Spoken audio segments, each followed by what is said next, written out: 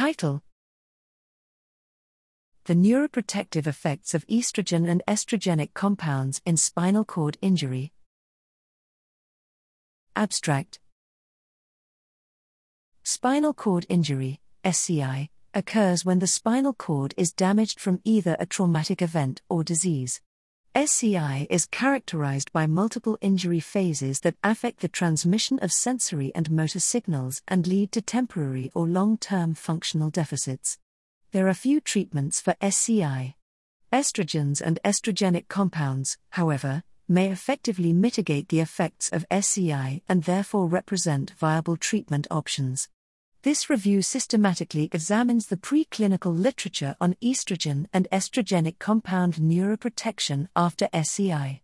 Several estrogens were examined by the included studies: estrogen, estradiol benzoate, Premarin, isopxaralin, genistein, and selective estrogen receptor modulators.